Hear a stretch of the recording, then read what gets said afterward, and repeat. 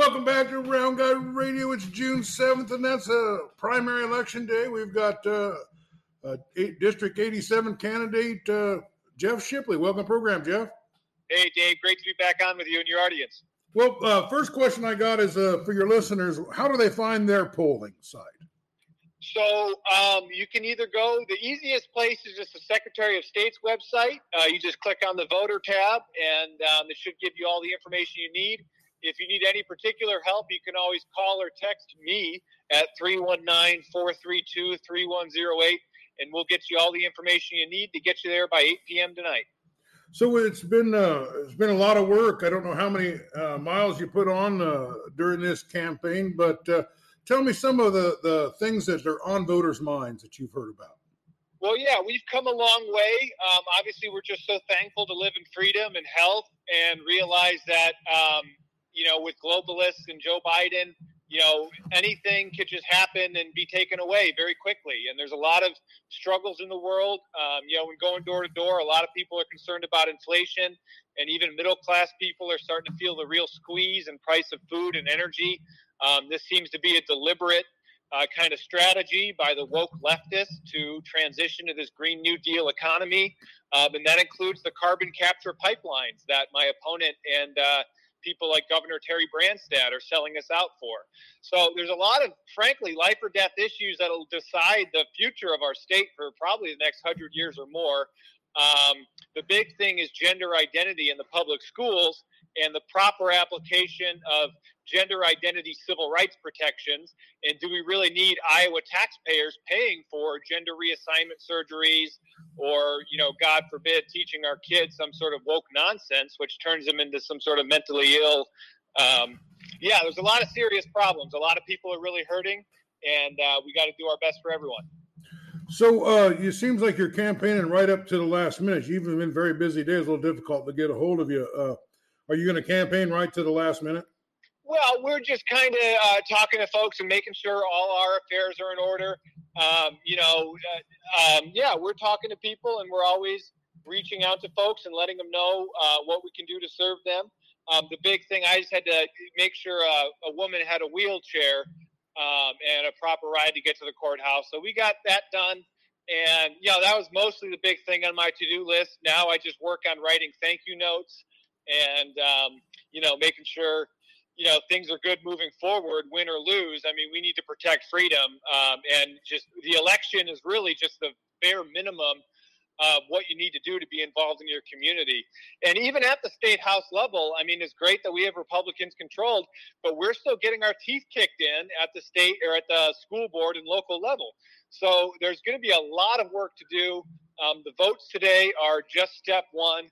What we're working on is establishing a Protect Freedom Committee statewide that can, just be the last line of defense. I mean, God knows what the future holds. We have a lot of challenges.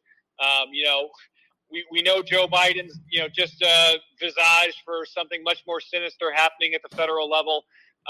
We're going to have a lot of very serious challenges, and I think we need to have genuine human connection and strong organizations to respond to these challenges. So, we're staying pretty busy and trying to focus on the long ball game. And, this election, these 2-year terms are just, one very important piece, but they're just that. They're just a piece. Well, we're talking to Jeff Shipley, who's running in a contested Republican primary against another multiple. He'd won a couple. Joe Mitchell, who was in a different district. You were in a different district. Now you both got thrown into the same district through some redistricting. I talked to Joe earlier about having to introduce himself to a part of the district. How was the introducing yourself to the southern part of Henry County been going? Yeah, I think it's been really good. I mean, because again, we just have such a strong message when it comes to gender identity and just telling the truth on, hey, there are Republicans that are not acting properly. There are issues and important bills that are not getting a hearing. And that even a guy like Joe Mitchell, nice enough as he is, he helped kill a very important religious liberty bill in the Judiciary Committee. And for me, that was kind of the straw that broke the camel's back and made sure I was going to hopefully run a victorious campaign this cycle. So there are a lot of issues. There are a lot of high information voters that really do want to do their homework and get to the polls. And I think those are the people we really appeal to. those that do take a lot of stock in voting records and kind of getting in the weeds, if you will, of, what exactly happens in the Iowa House.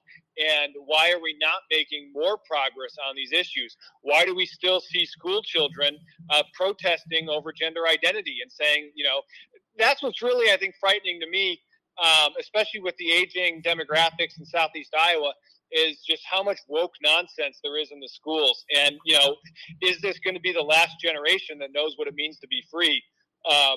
So anyway, yeah, we've been trying to make friends, and we definitely occupy kind of that Christian conservative lane, people that really want to see serious action on pro-life policies or on Second Amendment policies. When I sponsor a bill like the Second Amendment Preservation Act, which basically just asserts Iowa's 10th Amendment supremacy and sovereignty, that gets people excited. It shows that, here's a guy who's the real deal. He's not going to kowtow to Joe Biden. I never voted to give the federal government power to discriminate based on vaccine status. That's something my opponent did do. And I think, this is the biggest thing I've been trying to get to people too. There are some people that go, COVID is over, and the only thing we need to do to fix inflation is vote Republican. And it's like, okay, that's a good first step. The Republicans will be better, but these are really, really deep problems that a lot of times the Republicans have contributed to. And so anyway, there are a lot of serious issues, and there have been some very important things that need to be voted on and deliberated, and we need to come together and really decide what direction do we want the state of Iowa to go, especially when the federal government is likely to collapse under its own corruption. I mean, God only knows what's happening up there. Well, we've been talking to Jeff Shipley as well as all the other candidates. I hope Round Guy Radio has given you an opportunity to catch yourself up and be informed on this election. Thanks for being on the program, Jeff. Hey, thanks, Dave. You continue to provide some of the best content in Southeast Iowa, and we're just so thankful for creators like you who can keep the community together. Also, really appreciate your sense of humor, and you're just such a fair and balanced guy. You really are a blessing to all of Iowa, so it is a treat to be with you today. Well, we do tend to do the old style of news and the old style of interviewing, and that has kept us gaining listeners every week. So I think we're on the right track, and we're going to stay on it. Anyway, today's the day. You got to vote. You can vote over, after you get off work or get out there. But whoever you're supporting, get out there and vote. And this is Round Up. And just stay healthy, stay free, and say your prayers. God bless the people of Iowa. Thank you. This is Round Guy Radio with news you can use that won't give you the blues. And thanks for listening.